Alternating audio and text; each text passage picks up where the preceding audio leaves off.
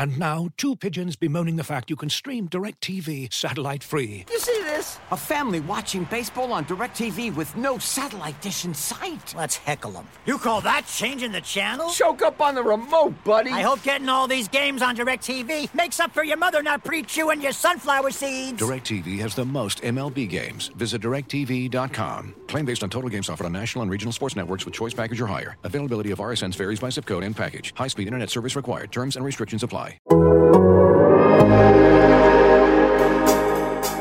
So, I mean, it's kind of touchy. You can't really just go tell somebody to. Are you aware of the league upping the ante today by trying to inform teams that if unvaccinated players create an outbreak, a team could be forced to forfeit, and if that happens, players from both teams will miss their game checks then? You said game check? Yeah. I mean, you just told me something new, but like I said, it's everyone's body. What do you remember from seeing Dak in the hospital? He's going to be all right? I remember going to see Dak in the hospital. He was out of it. But he was just like, feed me, when he saw me. And that made me, I was sad, but that made me feel good. But there was never a doubt in my mind that he was going to bounce back from his injury. And, I'm excited to see what he does this year. The only thing else I got to say is, how about them Cowboys? How about them Cowboys, indeed. Well, the Cowboys have been in Oxnard for about a week now, so it's time for another About Them Cowboys podcast via the illustrious Athletic Podcast Network. So RIP to a real one, Dusty Hill, hashtag pray for Simone, bring home the gold, and hashtag pray for Dak. Let's get that trending too, because Dak left today with a shoulder injury, but luckily we've got our own Jon Machota on the scene, on the beat, with the HBO Hard Knocks cameras capturing his every move to give us the nitty-gritty. So here they are, our panel from The Athletic, Father Jon Machota, from The Athletic / The Ticket, Saad Yousuf, and of course, from the Mighty Eagle, Kevin KT Turner. Take it away, KT.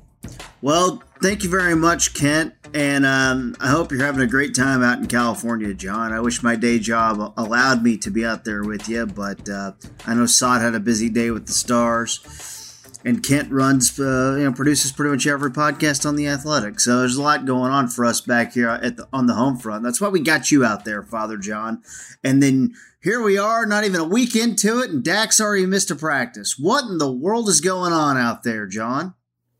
Yeah, so he went through his normal routine to start practice, what they call their quarterback camp, and everything looked fine there. And then he broke off into doing the individual stuff they do with basically just working on handoffs and short passes of the running backs. And then they did some routes on air. And by that time, we're about, half hour, 45 minutes into practice. And they're about to start doing their one-on-one stuff, where I'm really pumped for, because the pads are first. This is the first padded practice since we've been out here.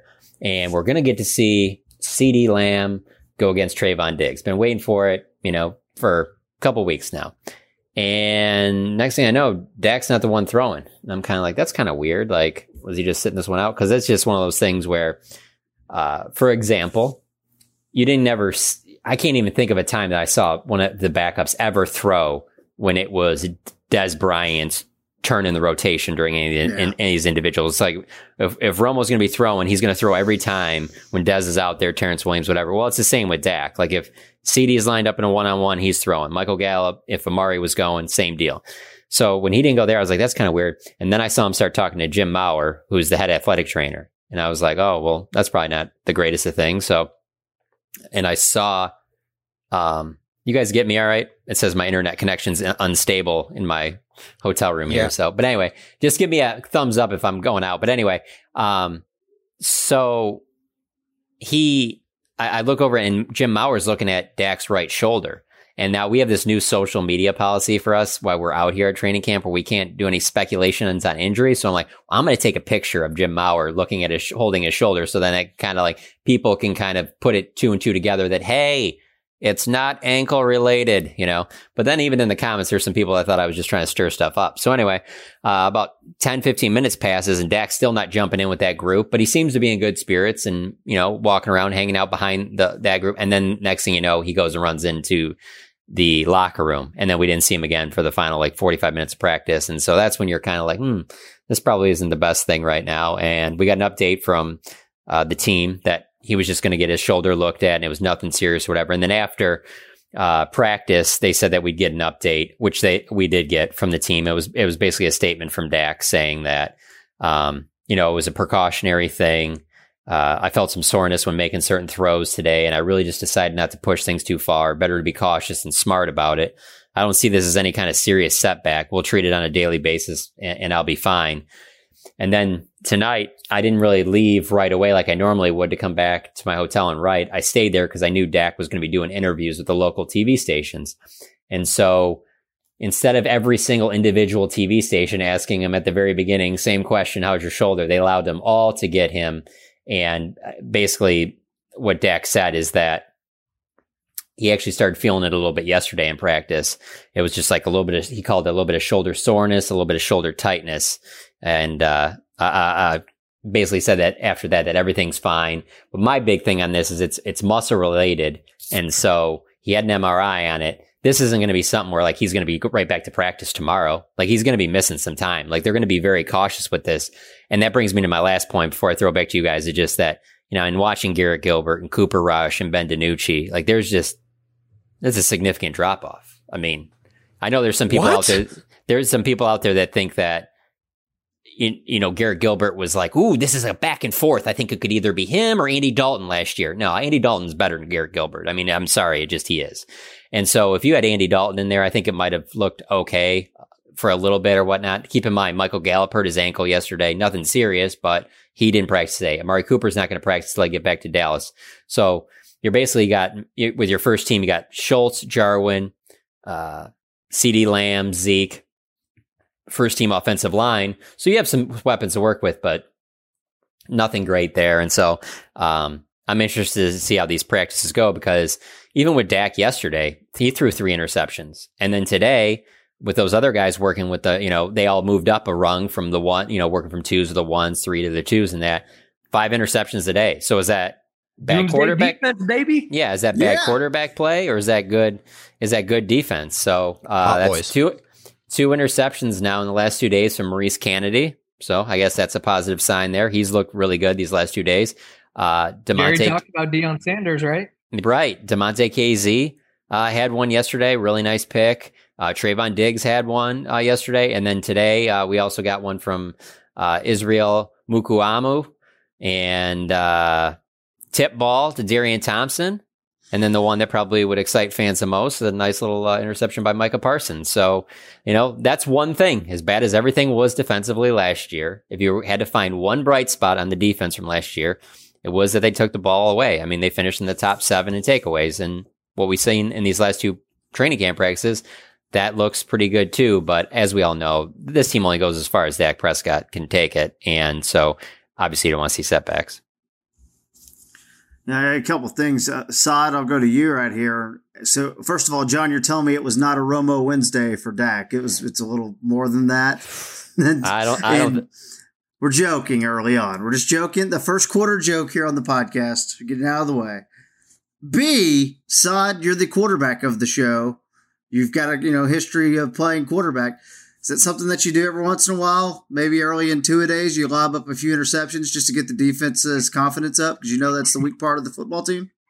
No, I mean, obviously, when you're, I think it's not concerning when it's Dak doing it, but when you look at the other guys doing it, it's obvious that there's a drop off there. But even when it is Dak, those first few days are really rusty, whether it's guys that you're familiar with or not. You don't know what kind of the off-season workouts are just different than once you get into team drills. This is stuff that we've heard from Dak in the past as well. I remember him talking about this a couple of years ago when we were out there, and him just talking about needing a week or so to get back in a groove of things. So I wouldn't say it's I'm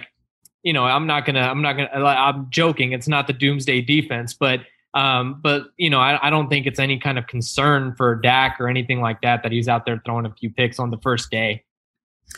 John, I could be wrong because it's been 2 years since I've been to camp, 2019, because there was no camp or in California last year. But, I've spent 6-7 years going to training camp, watching, as many practices as possible.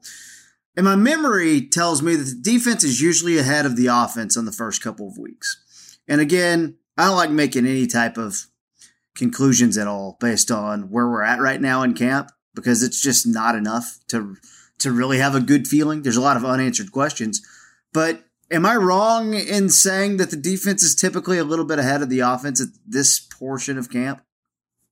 Not necessarily, but I have covered the Cowboys for the last 10 years, and the offense has pretty much always been better every year than the defense significantly. I mean, you can go and just look at the salary cap on each Cowboys team for the last 10 years, and the majority of the money is spent on offense. And so if you told me that during this training camp, it was Dak out there with Amari Cooper, CeeDee Lamb, and Michael Gallup, I don't think there's any interceptions. I really don't. But, you got some other guys working in there. You got some Cedric Wilson in there, Noah Brown, Malik Turner. Malik Turner's made some really nice plays, but also he's a guy that isn't out there all the time. And so, generally speaking, the defense can be a little bit ahead. But here's the other thing. Like, they don't have, even though they had pads on today, it was very, I don't know. Let me see this. I'll explain it. So I usually try and shoot as many videos as possible of interesting things that happen. Like, I posted maybe 2 non-Dak videos during this. The practice wasn't entertaining. Like, there was nothing that really stood out from it. I mean, other than the interceptions, obviously. So I don't know that it's just like this great defense, because here's the thing, even though the pads are on, like, they're not really running the football. Like, they're not really tackling to the ground. And that's the biggest issue with this defense. Like, I can see them picking off passes. They can pick off passes on Sunday. But if the opponent is running the ball down their throat, like we saw for the majority of the previous season, it's not going to, those interceptions all come when they're down 17. Like, it's not going to really matter that much. This is the biggest question mark. Can this defense stop the run? And can it do it consistently? Like, I believe they have the linebackers. I really believe they have the back end that they could probably do that. But it's the defensive tackle position. Is Neville Gallimore going to be a guy that you can count on 17 weeks? He's going to be shutting it down. Tristan Hill could be a guy that starts the season on pup. So then you need a guy like a Osa Odighizuwa to step up. Or you need like a Brent Urban or a Carlos Watkins. I mean, there's just a lot of question marks there for me to believe all of a sudden, like, they've turned a corner and they can stop the run. If they can stop the run, I do think they have the pieces on the back end that they can get turnovers and keep games in check. I could be a little wrong here, but this is kind of what I think in a Mike McCarthy camp. And I think he talked about this the other day. Like, he's going to kind of slow burn and build this thing up. Like, I don't think you're going to see things be 100% very quickly. I mean, you're still going to see the team drills and things like that, but I'm just thinking about his history in Green Bay too. They were very, and Jason Garrett was pretty good about this as well, trying not to get guys hurt. They actually, it feels like, practiced a little harder, probably. Still early in McCarthy's tenure to even know, but like, it feels like they did end up practicing hard towards the end of camp with Garrett and things like that, but they do a pretty good job of, just trying to keep everyone healthy. I think McCarthy's the same way. McCarthy knows what it's like to keep people healthy, how important that is. So I really don't think we're going to see camp ramp up. So when you're talking about stopping the run, though, it's hard to have any really idea of how that's going to be. And I don't know if that's fair, 10 days from now in the Hall of Fame game either, to be like, oh, this run defense, well, they might get ran over in the Hall of Fame game. But they're just not going to be at 100% there in terms of the effort they're giving and where they're at. It's going to be a slow burn. And I think part of that is McCarthy's philosophy. Part of it, I totally agree with, actually. Why get guys hurt in games that don't matter when they could get hurt in games that matter, when everyone's going to get hurt anyways, right? Like, if you're going to get hurt, do it in a real game. That's kind of where I'm at on that. But we also have an extra preseason game and things like that, and many, many, many questions to figure out on defense. And that's where I want to go now, to the acquisition of Malik Hooker. Signing him off the streets. On one hand, I go, okay, it was the number 15 pick of the 2017 draft. He was a top 5 player for me in that draft based on watching his tape from Ohio State. Injury questions, of course. Has not played in a ton of games in his 4-year NFL career. I was excited though, and I have like a why not vibe about the signing. But the other thing that brings me back down to earth if I try to get up in the air about this is, well, he was on the street for a reason. It looks like the Cowboys aren't the only team in the league with safety problems, right? So, no one else really wanted him either. So, have you got to talk to Malik Hooker? What are your vibes on him through a couple days in camp? So he said he had 7 or 8 teams interested in him, and they were all basically. He didn't name them individually, but he basically said that they were kind of holding out to see where he was coming back from the Achilles injury. And so he had been in contact with the Cowboys most of this time, going back to when he met with them in March, which, Damontae KZ was in on that visit. And, like myself and many others, we kind of figured it would be one or the other. And now they have both. And I mean, injury history or not, he was a top 15 pick.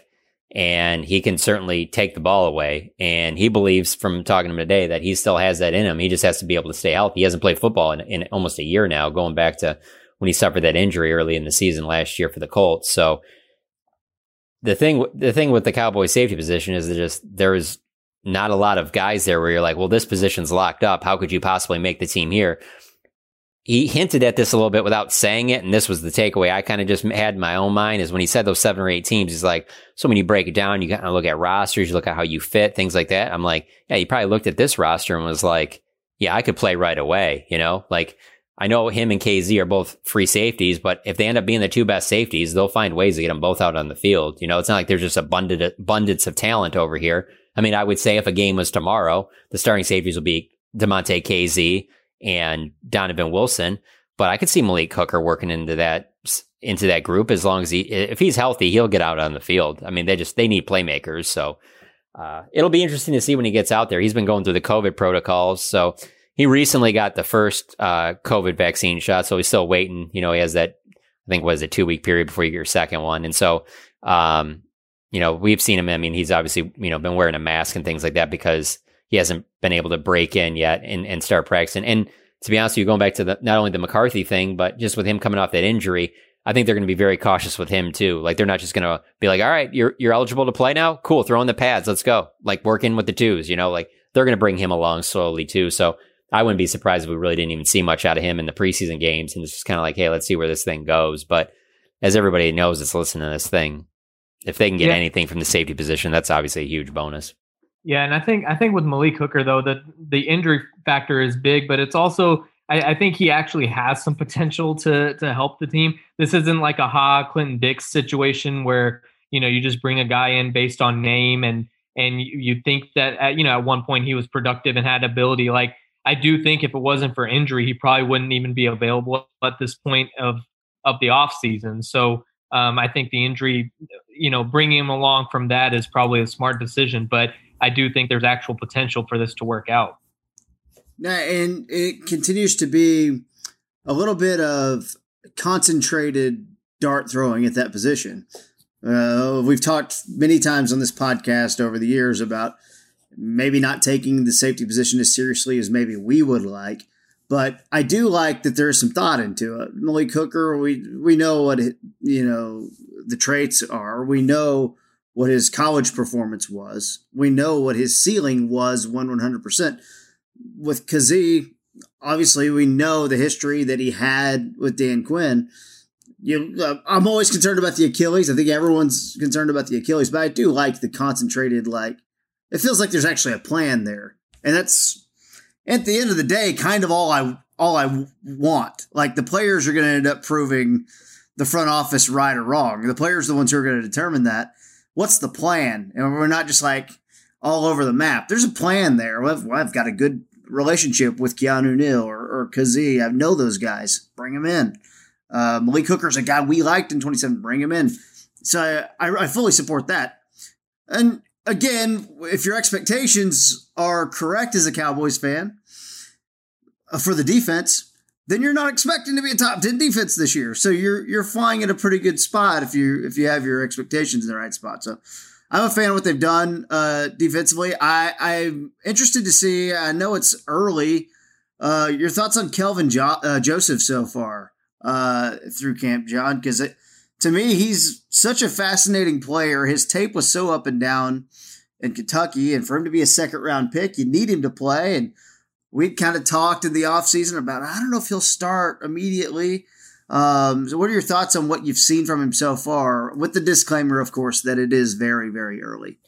Yeah, as of right now, I'd still say the starters are probably Trayvon Diggs, Anthony Brown, and Jordan Lewis, but Kelvin Joseph's been working with the twos, and I will say this, he reminds me in a little bit of the Trayvon Diggs from last year that we saw, in that he's very aggressive, so I can see him getting some calls against him, some getting handsy, get some penalties called, things like that, but he seems to be a guy that is aggressive to the point where maybe he makes some plays on the ball. Now, we haven't seen him, he knocked away a pass the other day, but we haven't seen him get an interception yet. Whereas Trayvon Diggs just seems like he's like a ball magnet. It just seems like he's in the right place at the right time quite a bit. But Joseph's been solid. He hasn't been a guy that really has jumped out at me. But then again, in watching the defense, I wouldn't say that there's just, Randy Gregory has stood out. Micah Parsons has been impressive, doing an array of different things. I'll tell you one thing about that whole deal is, we had talked about okay, how are they going to get all these linebackers on the field and that? And we have seen quite a bit where they have had 3 linebackers on the field. And when I say that, it's Jalen Smith and Leighton Vander Esch is more your traditional linebackers. And then it's Micah Parsons down in the box. And then there's other times where they would have Micah Parsons and Leighton Vander Esch back, and then Jalen Smith down as a kind of an edge rusher. So I think that they're going to work with both of those guys to be an extra rusher. So that has been interesting to see, because we didn't see a bunch of that at OTAs and minicamp, and we've heard it talked about, but then actually see it. I still believe when it's all said and done, when camp's over, we're done with the preseason, I think that it's going to be Leighton Vander Esch and Micah Parsons you're going to see the most playing time for them at the linebacker spot. But outside of them, DeMonte Casey looks the part. I can see why he was a guy that had the 7 interceptions a couple years ago. And at corner, it's Trayvon Diggs for sure. He stands out all day long. Randy Gregory would probably stand out even more if he was going against Terrence Steele or Brandon Knight, basically the offensive tackles for the Cowboys last year. But Tyron Smith has been an animal out here. He looks very healthy, and and here's the other thing, when they practice, it's 11 a.m. here, and the marine layer has to kind of burn off. And so I don't know, KT, if you remember that, how the grass can kind of be a little wet and slippery, and that just isn't great for the Randy Gregory kind of trying to blow by Tyron Smith. But I will say they've run multiple reverses with CeeDee Lamb to Randy Gregory's side. Huge mistake for that. Those plays have been blown up right away, because you can tell Randy Gregory's got that speed on the perimeter. So, those are definitely some guys that stood out there. But yeah, I've been watching Kelvin Joseph a lot, and I do think that he's going to be a good corner. They're just, up to this point, it just seems like, he's kind of feeling his way out in that, but he has shown signs where, like I said, you see that aggressiveness. Saad, did you like the name of Airplane Mode? I guess it runs kind of counterproductive, but guess it makes sense. If he's not in any segments of Hard Knocks, I'm going to be stunned, because he is not shy around the camera. Yeah, I hope he's a star. I cannot wait for Hard Knocks, dude. It's going to be so fun. Oh, I've already heard that they got some Micah Parsons playing chess scenes in there that they've really got the cameras out for, and that's the other thing, man. You watch. Oh man, I don't care. Who cares who's listening to this anyway? I'm just gonna say this. No one's listening. It's I don't care if you work for Hard Knocks. Friends among friends. Right. If you work for Hard Knocks and you're listening to this, sorry, I don't really care. They have so many people out here that in only 5 episodes, if they don't have good stuff, that's going to be incredible. Oh, they're not risking it. Yeah. I'm just saying, there's so many people. So many. I heard somebody earlier say there's 40. I think there's 40 people there, or 40 cameras or something like that. Oh, I could totally see that. I'm just saying, crazy. All I'm seeing is on the practice field and when they're micing guys up when they come out of the locker room. I don't even know what they have in the meeting rooms and stuff like that, or what they have with the players back by their hotels and things like that. I'm talking about just on the practice field. You're just drone. Oh, there's no way that drones, right. There's no way that they could miss anything if something good happens, because there's just so many cameras, so many people working for Hard Knocks. And then they obviously have the best access. They're right by the field net. So I can't wait to watch it. Great way to tease. We're going to be talking about every episode of Hard Knocks here on the About Them Cowboys podcast. That first episode of Hard Knocks, I don't know if I like this or not. I kind of wish they weren't, but they're all going to the Hall of Fame game. I heard that the creator of Hard Knocks was on with Corby and Bob the other day. And she was talking about, see, I got off work and I was listening to the radio. How about that? And she was talking about how most of their staff was going to go to Ohio. She's like, it's a little different this year because we got a team with 4 preseason games. So the first episode, you're probably going to have, 15 minutes of content on the Hall of Fame game. So I kind of wish they didn't, because I just kind of want to see what's happening at camp and not worry about the national spotlight on the Hall of Fame game. I kind of want to see the behind the scenes stuff. I want to see McCarthy rally up the troops. How great is McCarthy going to be in this Hard Knocks thing? I cannot wait for some gold McCarthy. Well, what about this? Like, if you watch the previous Hard Knocks with the Cowboys, there's always been a portion of it about the cheerleaders. So you got 15 minutes on the Hall of Fame game. You're going to have 15.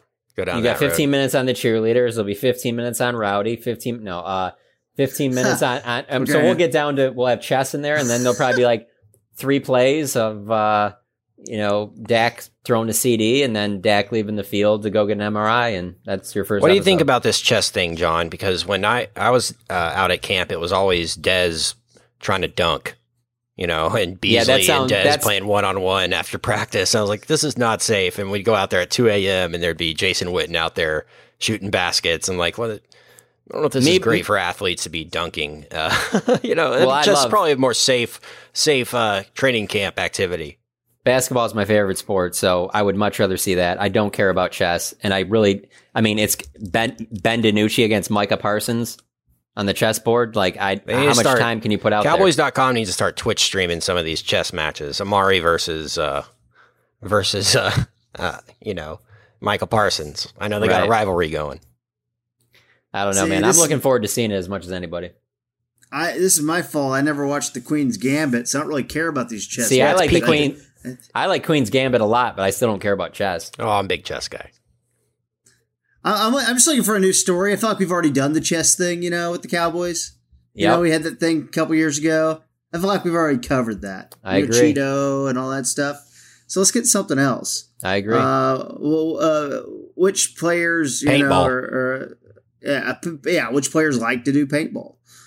Maybe these players are going to the beach and playing some sand volleyball. There's all kinds of stuff you could throw out there. On the offensive side, is Michael Gallup okay? I saw that he got hurt in what appeared to be one of the weirdest plays you'll ever see in the first week of training camp. He looked like he stuck that landing. Clarence Hill was standing right there. Tim Collishaw, they could have helped. No, they would have got kicked in the face and probably had to go to the hospital. But that was wild. That happened down the fence line for me, so I didn't see quite the severity of it until the Cowboys website put out that video. And that was pretty nasty. But I will say, I was a little surprised when I saw.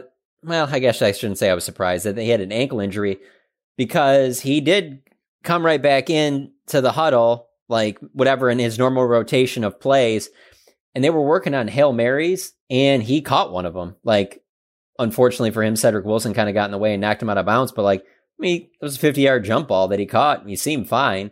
And then, I practiced today. He was off to the side, but he wasn't working on resistance cords or anything like that. It just looked like they were just hey, let's just be precautious and give you an extra day here or whatever. But he wasn't limping or anything like that. He didn't show any signs of having any, significant injury. And really watching Amari Cooper on the cords, I'm just kind of he looks really good. He looks quick. Doesn't look like he's favoring his ankle at all. So I don't know if there's a major concern there. The one guy, and this is just going off of, what Mike McCarthy said, to really keep an eye on is Tristan Hill. Because when he said Tristan Hill was going to be on PUP, he said that he's probably the furthest away. And he goes, him and Mitch Hyatt. And the reason I bring that up is because Mitch Hyatt was just the guy moved to IR to put Malik Hooker on the 90. And that IR that Mitch Hyatt was just put on isn't like this IR where you come back week 1. It's the IR where you're out for the season. Mitch Hyatt is IR'd for the entire season right now. So I wouldn't be surprised if Tristan Hill starts the season on PUP. And if that is the case, then you're going to need some Carlos Watkins. You're going to need some Quinton Bohanna, Osa Odighizuwa. You're going to need some of these guys to step up. And that's a lot of question marks for a position that it has to be better than last year. It was a disaster last year. Yeah, I mean, Tristan Hill, too, being your, second-round pick and all that stuff, you just needed to kind of work out, and just felt like he was making some progress last year outside from the dirty play that he had in the game that I forgot. Who were they playing? Giants? Or Seattle? He had a pretty dirty one on I want to say it was Chris Carson, maybe, on a tackle. Yeah, Carson, yeah. But all that aside, it felt like he was making some strides to finally being a really solid, every down player. Oh, absolutely. And that's where you kind of go, oh, man, just kind of tough luck right there. I'd hate to write that off this early. So, yeah, hopefully he gets that fixed. The CeeDee Lamb catch today. Good Freak Lord. show, man. We should get ready for that. We should see a lot of that, huh? Yeah, I mean, he had the one along the sideline at Oklahoma that is probably the most retweeted highlight of his, and he even said on draft night that was probably the best catch he's ever made. Similar to today, where it was like it technically didn't count because the foot was out of bounds, but it just that nasty type of one-handed catch. And then obviously he's wearing 88 for the Cowboys, so it reminds you a lot of some of the stuff you would see out here from Dez Bryant. But yeah, man, CeeDee Lamb is the truth. I mean, I would say there hasn't been anything about him out here that hasn't been impressive. I mean, everything from, him on this punt return work to route running to just how they're kind of moving around. Like I thought with all those receivers healthy that he would probably stay in the slot for another year, but that doesn't appear to be the case. He's going to be moved around a lot, play a lot more on the outside. I mean, things are just lining up, especially if you get Dak back healthy pretty soon and they continue to build their rapport.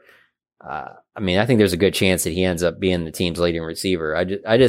He just scratched the surface last year. I think there's a lot left to show from CeeDee Lamb. And the other thing about him, too, is just the way he goes about it. It just seems so effortless. Like there was nothing like that catch today, the one-hander, nothing like herky-jerky about it. It just seemed like real smooth and just like, I'm just going to go throw one hand up. Now, I will say the pass was kind of lofted, so it allowed him to kind of get as opposed to just throwing a dart right at him. But yeah, if there's one player to really be excited about, it's CeeDee Lamb for sure. I saw the via Blogging the Boys. I think they put this out there. Shout out to them. The over/under for CD this year was 6.7 touchdowns and 1,100 yards. What do you guys think about that? Over/under. Over on both. Yeah, I'd go over. I say easy over on the touchdowns.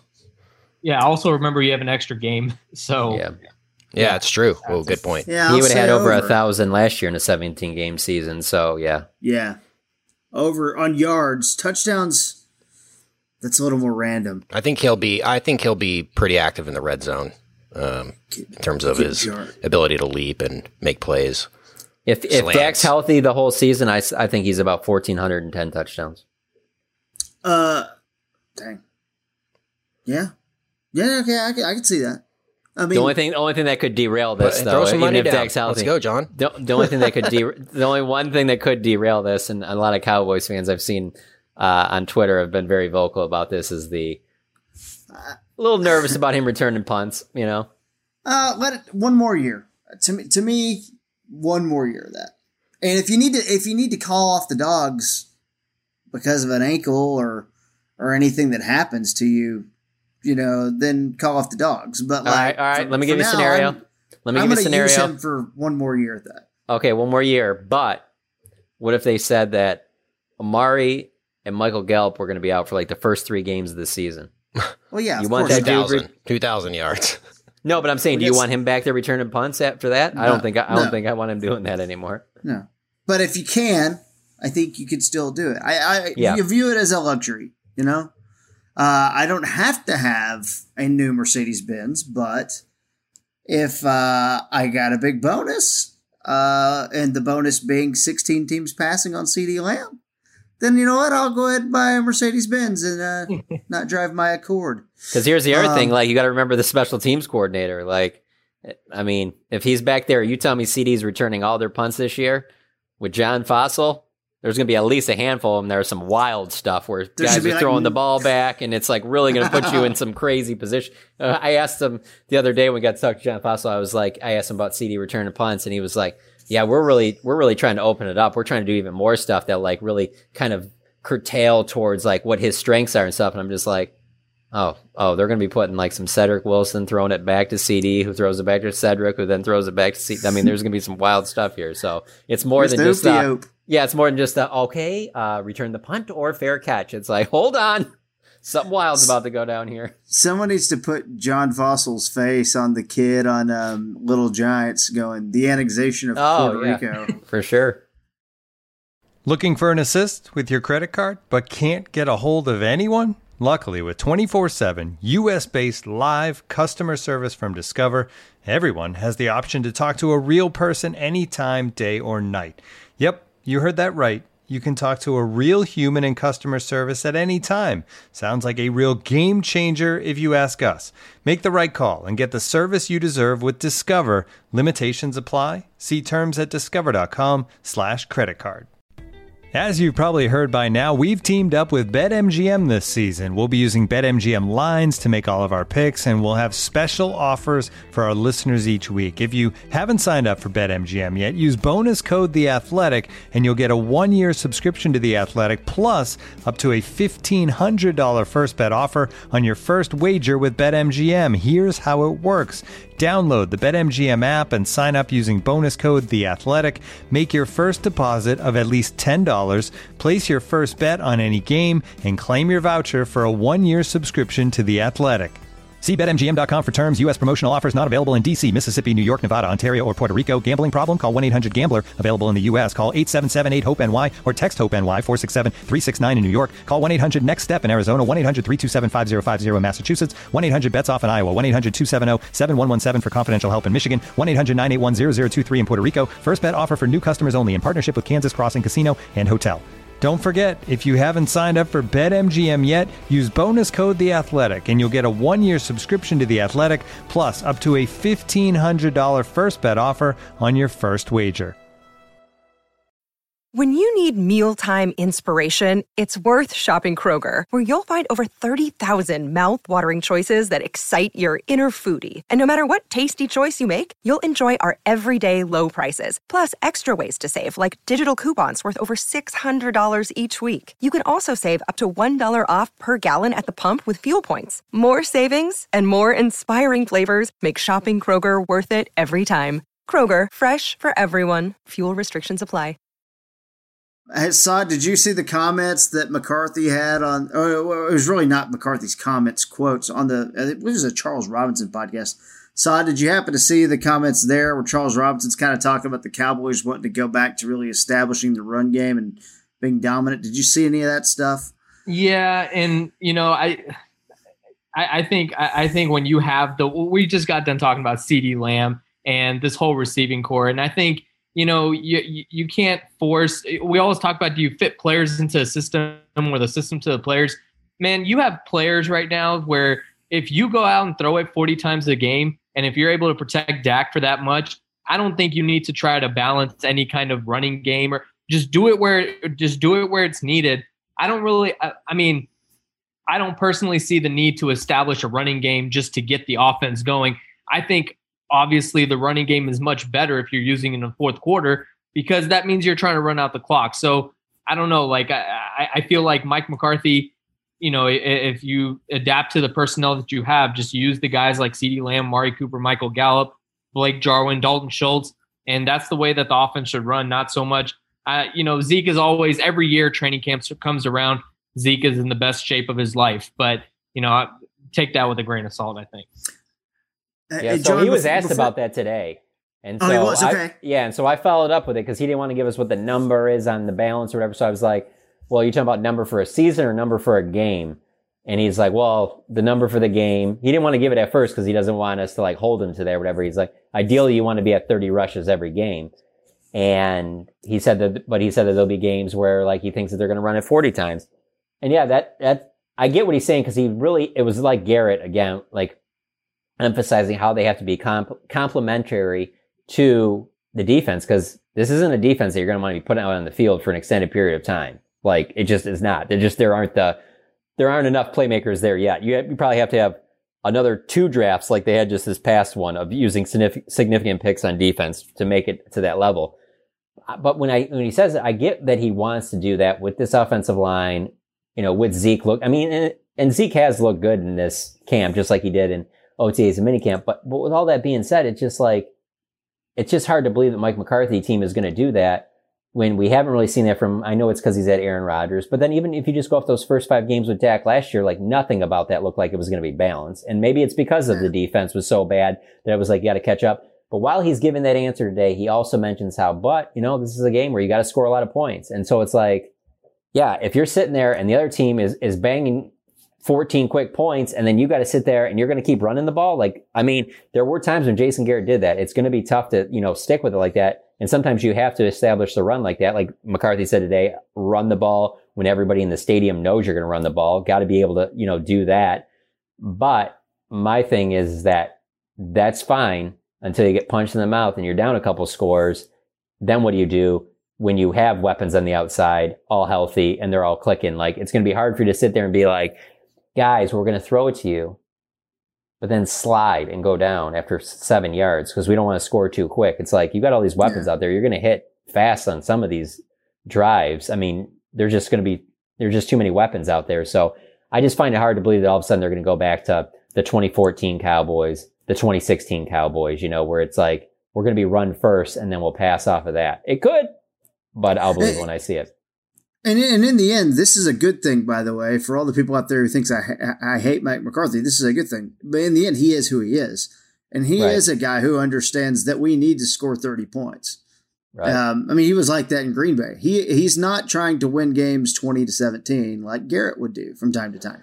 And that's a good thing to me. The biggest issue last year, we never really saw every situation was kind of a close game last year in the games that count. I really don't want to count the games where Dak didn't play, but early in the season, my biggest issue, I have 2 things about Zeke that are huge. Number one, he cannot be a fumbler. I mean, he's got 2 seasons of his career of 6 fumbles. Like, dude, you can't be a fumbler. I'm sorry. That cannot happen. He knows that, but is anything going to get fixed? Knowing is one thing. I will say, I have seen him. Thing. He has talked about, I wrote about this a week ago when we first got here and we talked to Zeke. He talked about how he's a guy that would just carry the ball mostly in his right hand, even if that's just how it was because he had broken his left wrist. And so that's how he was doing it at Ohio State. That's how he was doing it. Emmett was, same hand carrier as well. Yeah. There have been plays in this training camp where he has switched hands when he switched fields. Cool. So maybe that's one of the things he looks at. And by the way, I think I said this on the last podcast as well. Asking Zeke to do that should not be an ask. Like, that is bare minimum for an NFL running back, let alone a $90 million running back. Like that's not something that we should be progressively seeing. That's just, there's no negotiation on that. Well, you can carry it with whatever hand you want at the NFL level if you're not fumbling. Right. Well, but if you're fumbling like that, you got to make adjustments. A fumble should be shit happens. It should not be, oh God, he fumbled again. Oh God, don't fumble every time you get the ball, like that type of thing. And quite frankly, the fumbles set them back a couple times in the last 2 years and prevented them from getting off to good starts in their season. And that's part of the whole thing of like establishing the run early and all that stuff. And I'm like, well, you were never able to get ahead in any of these games. And if that's the objective, is to get ahead and then kind of show, well, you're never able to do that because every time you get to the running back, you had dropped the ball.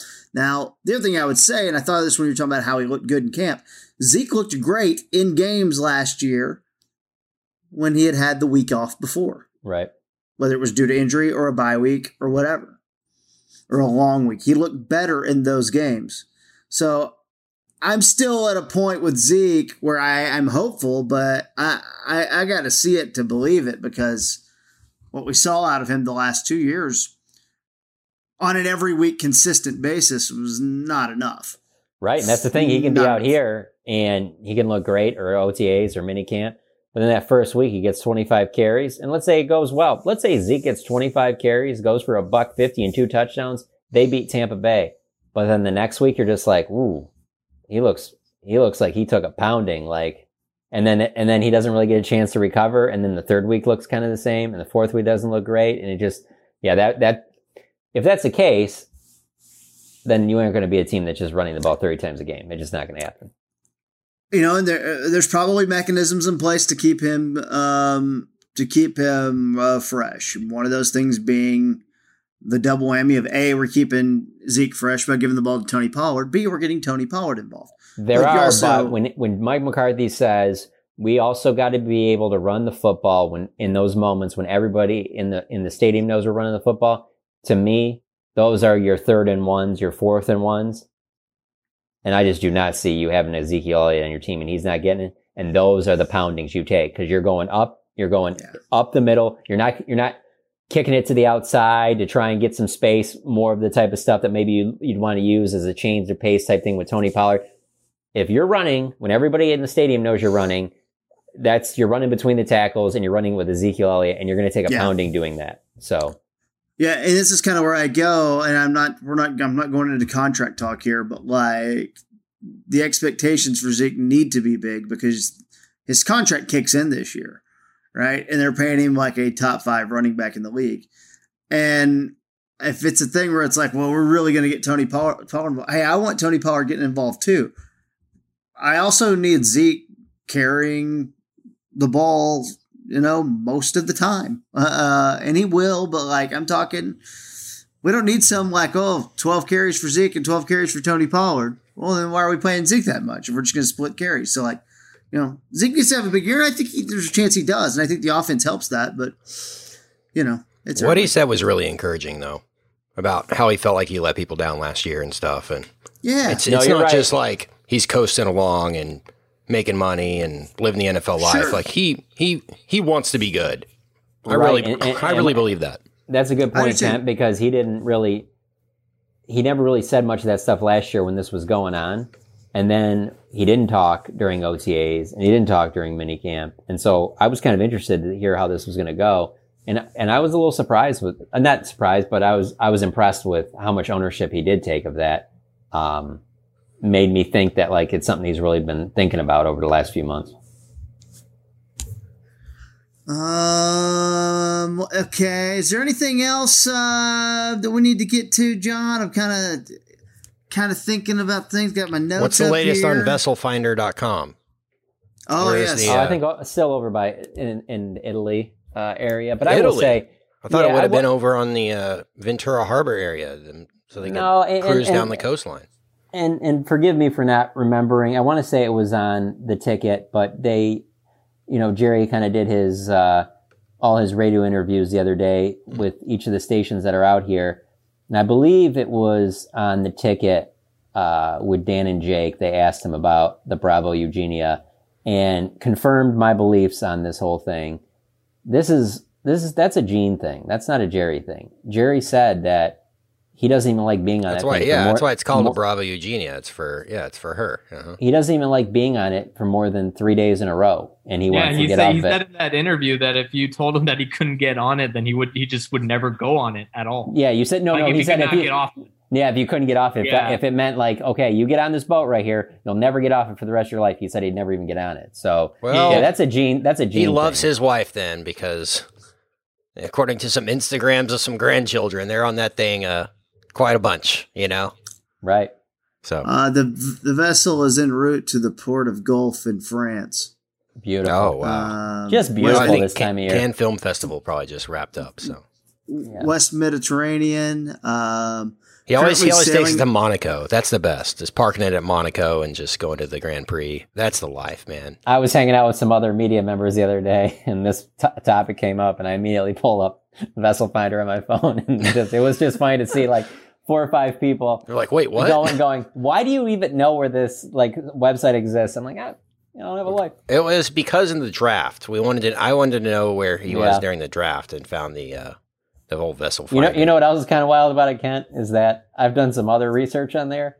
And it's just wild how many yachts are out there. Just like how many are bigger than Jerry's? You need to find Jeff Bezos' yacht. You find Jeff Bezos' new yacht on there. It's disgustingly big. If you just zoomed in on the coast of California, which is obviously a huge state, it is incredible how many little arrows are just up and down that coast of just yachts. Amazing. Living the life. Well, hopefully they get a lot of Jerry content on Hard Knocks. That's what I want.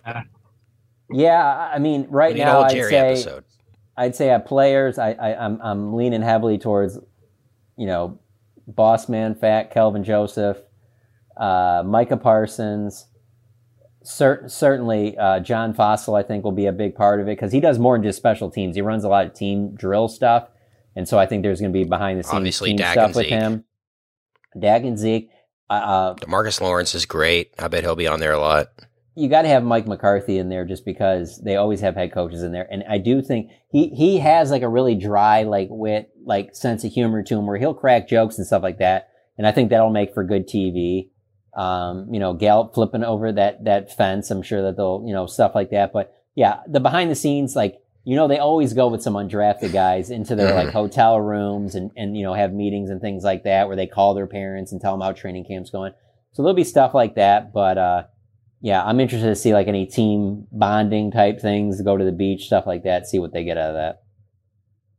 John, if I can real quick, bring a off the air question to you on the show.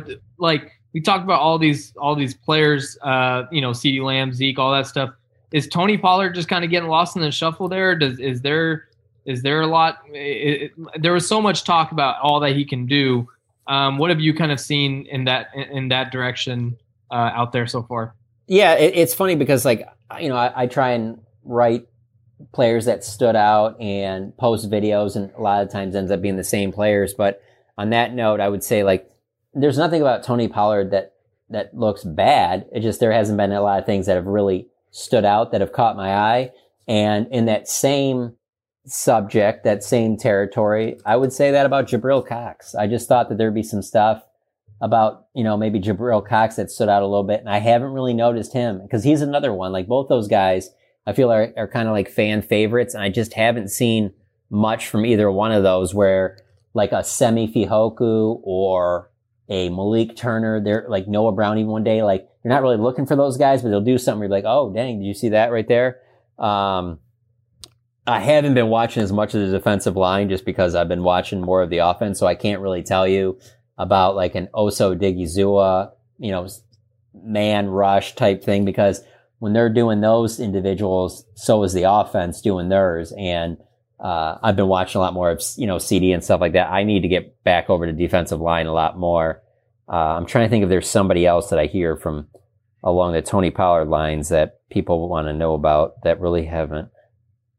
That would probably be it. Another thing that's kind of interesting about this camp too is that with Greg Zuerlein out, like we don't really see any field goal kicking. That was one of those things we would chart what Dan Bailey was for the day or, whatever. And there hasn't been any of that. So they're, special teams have mostly been just punt returns off the jugs machine and stuff like that. So nothing crazy there. If they do kick field goals, Hunter Nicewinder is going to do it. And obviously he's a punter.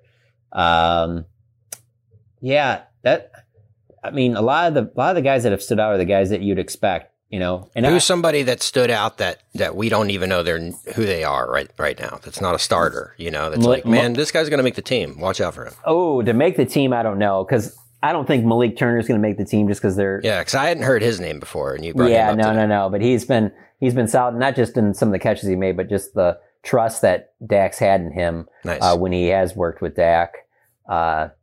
This guy isn't, off the radar. It's a guy that you guys are going to know, but Dalton Schultz is going to build off that season last year. That wasn't a 1 year fluke. Dalton Schultz I've seen a lot of clips of him, man. He looks good. He looks good. He does. And Blake Jarwin does too.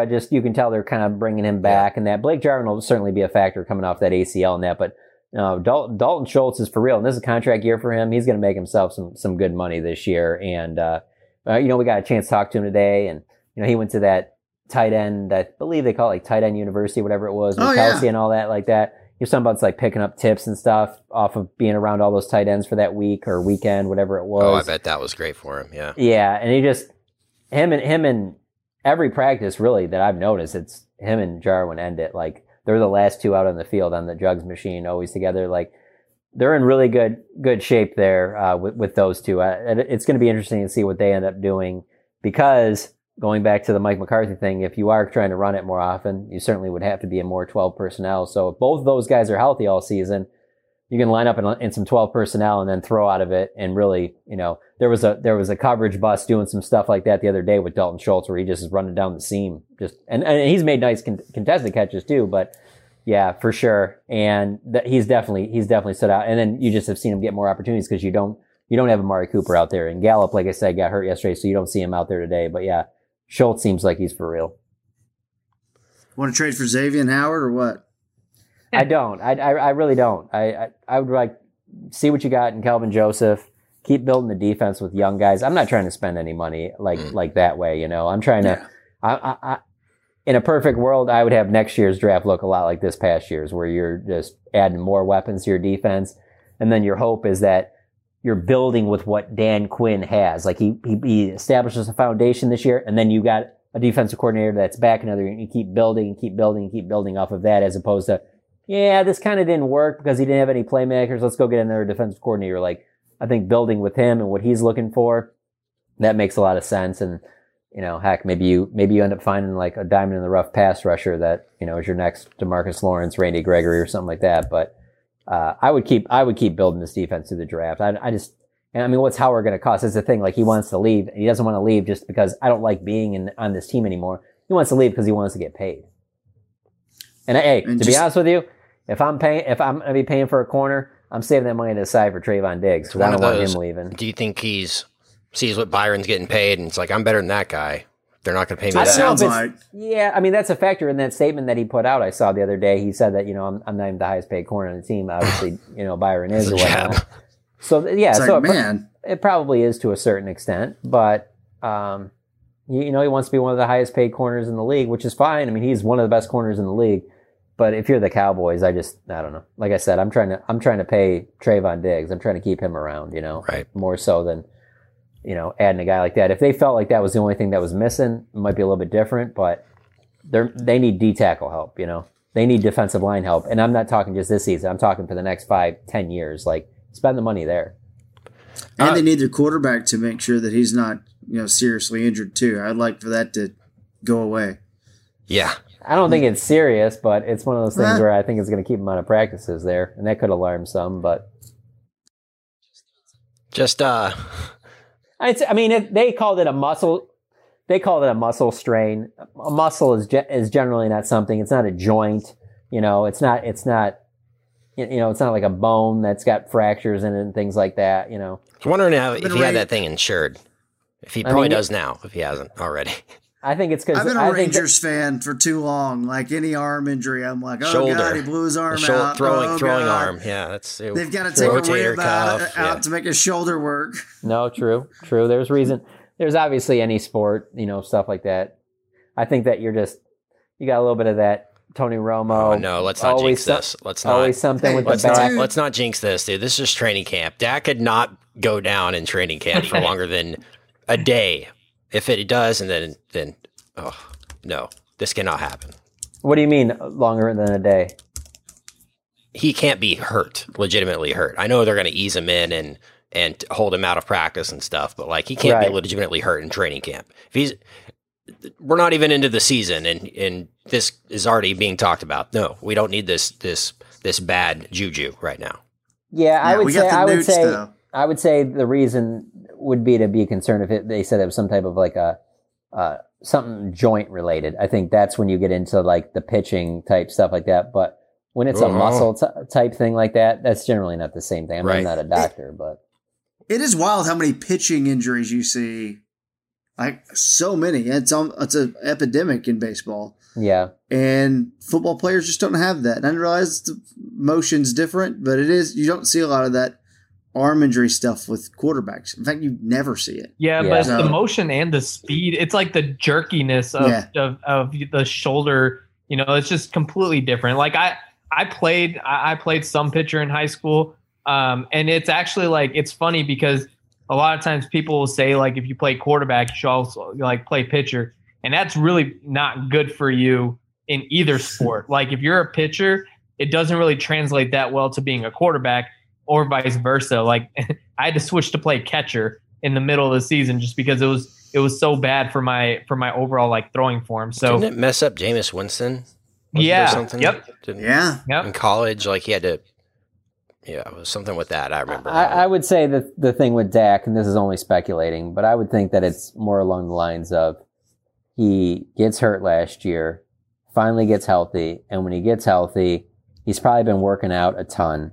And he's probably been throwing a lot more this offseason than he's thrown any other offseason. So that's probably why you get some muscle soreness, is because you're not only throwing right now, but you were throwing a lot in between then too. And so they probably just need to take it down a notch and where he isn't throwing as much and to kind of like, relax a little bit. They don't need him right now. They need him breaking news. Kevin Turner just said in the chat, the Nooch is better than Tony Romo. Oh, well, clearly you haven't watched any of these practices out here. Sorry, the next Tony Romo, is that what you meant? Better than Tony Romo and at that stage in his career? Was that what you were implying? No, I was just having fun. Hey, one NFL note I wanted to hit on that kind of ties into the show. John, I know you hate, or not hate, I know you don't care about uniform numbers, uniforms, things like that. By the way, the Cowboys throwbacks are going to make an appearance or come back next year, apparently. They can start wearing those again, so exciting times. But did you see Mac Jones wearing number 50? What was that about? I think that's a Bill Belichick thing. That's what I thought. But why I asked that, what's your thought on quarterbacks wearing weird numbers? Like Michigan quarterback wearing 98, stuff like that. What's your hot take there? Stand it. I can't. Okay, stand it, yeah. Man. I know we'd have thoughts. Every other position, like I'm pretty liberal on, but with quarterback, I just absolutely can't stand it. Like for me, even odd numbers like 19 is kind of weird. Like you just don't see a lot of quarterback 19s walking around. For me, like I'm pretty traditional in the 7, 12, 8, 4. I don't know. Like I just when this whole conversation came up about Jalen wearing 9 and stuff. Like, I don't have a problem with any of that, but I can't stand when quarterbacks wear these unconventional numbers. Yeah, I would prefer that they wear not only single digits, but 3 through 9, I think is what a quarterback should be. I even think it's honestly, I think it's kind of weird. I even think it's kind of weird when they wear 1, to be honest with you. Yeah, or, but see, 12 has just become the iconic number for. I feel like that is the quarterback number from Staubach, Rodgers, Bradshaw, Brady, like all the way down. Like it's just Andrew Luck. I feel like that's just kind of become the number. But I'm with you. Like I like the single digits better too overall, though. I hate the number thing that's happened, and I'm all about players being empowered and having more rights. I think they should be able to wear cool cleats whenever they want, things like that. But I'm too organized of a person. I hate the number changes that have happened. I hate that Jalen Smith's going to be wearing 9. I hate it. There were people campaigning Dak to change to 15 this offseason. That's insane. No, Dak's 4. That's crazy. And I also hate the 17-game schedule, and I'm a guy who likes an extra Sunday of staying on my couch. But there are going to be teams that are 8 and 9 or 9 and 8, and it just doesn't look right. Yeah. How do you feel? So how are you going to feel about 18 and then 19 and then 20? We're not going that far. What? You think they're going to do 20 games? They'll be at 20 games in the next 10 years. These guys are not going to have any heads. I think they'll be at 18 or 19. I don't know about 20. That's 3 games, and they have to add one every other year, basically. Yeah, they'll basically every year they'll get it won't be every year, but they'll get every other. There will be no preseason to get to a 10. You don't need to have preseason in my mind. That's what I'm saying. They're professionals for a reason, right? They're professionals for a reason. College, I they don't don't see have college preseason. Football players. Yeah, I don't see high school players having preseason. There you go. They don't need preseason. Oh, what's coming up this next week at camp, though, John? What they got a scrimmage? Anything coming up? Yeah, I mean, but who cares to watch it if Dak isn't practicing? No, yeah, no. They. Oh no! When's Matt Stafford rolling into town and the Rams and all that?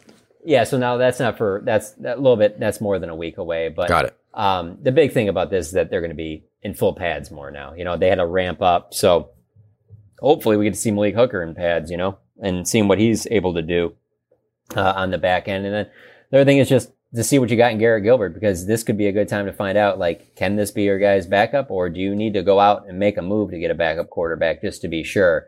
Or do you think he can run the offense and do everything that's asked of you? So there's going to be a lot of eyes on Garrett Gilbert during the next few practices as well. Because defensively, DeMarcus Lawrence ain't coming back until they get back to Dallas. Amari Cooper's not coming back until they get back to Dallas. So I would say it's about the rookies, more Micah Parsons, more Kelvin Joseph, seeing where they're at. The other thing for me is can the defense keep up what they've done these last 2 practices? 8 interceptions in the last 2 practices. Is this just 2 lucky days for them? I mean, or are they going to continue to build on this? So those are some of the things. But yeah, that Rams practice, that's not for another week.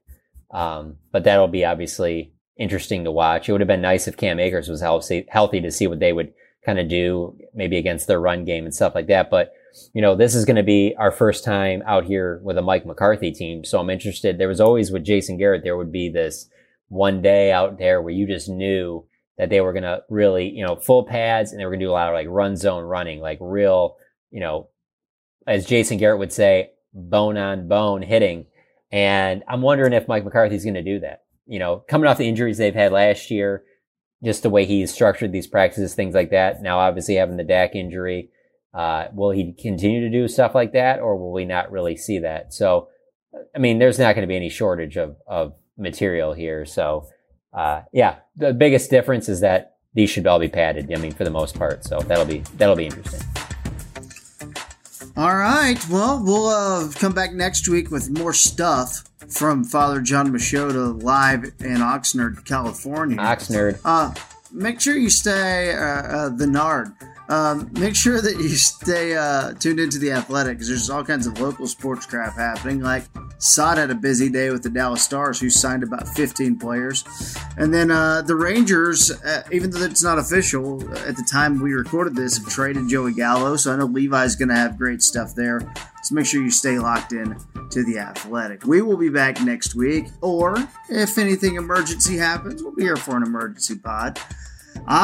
For Father John Machota, for Saad Youssef, for our producer Ken Garrison, I'm KT. See you next time on About Them Cowboys. You said game check?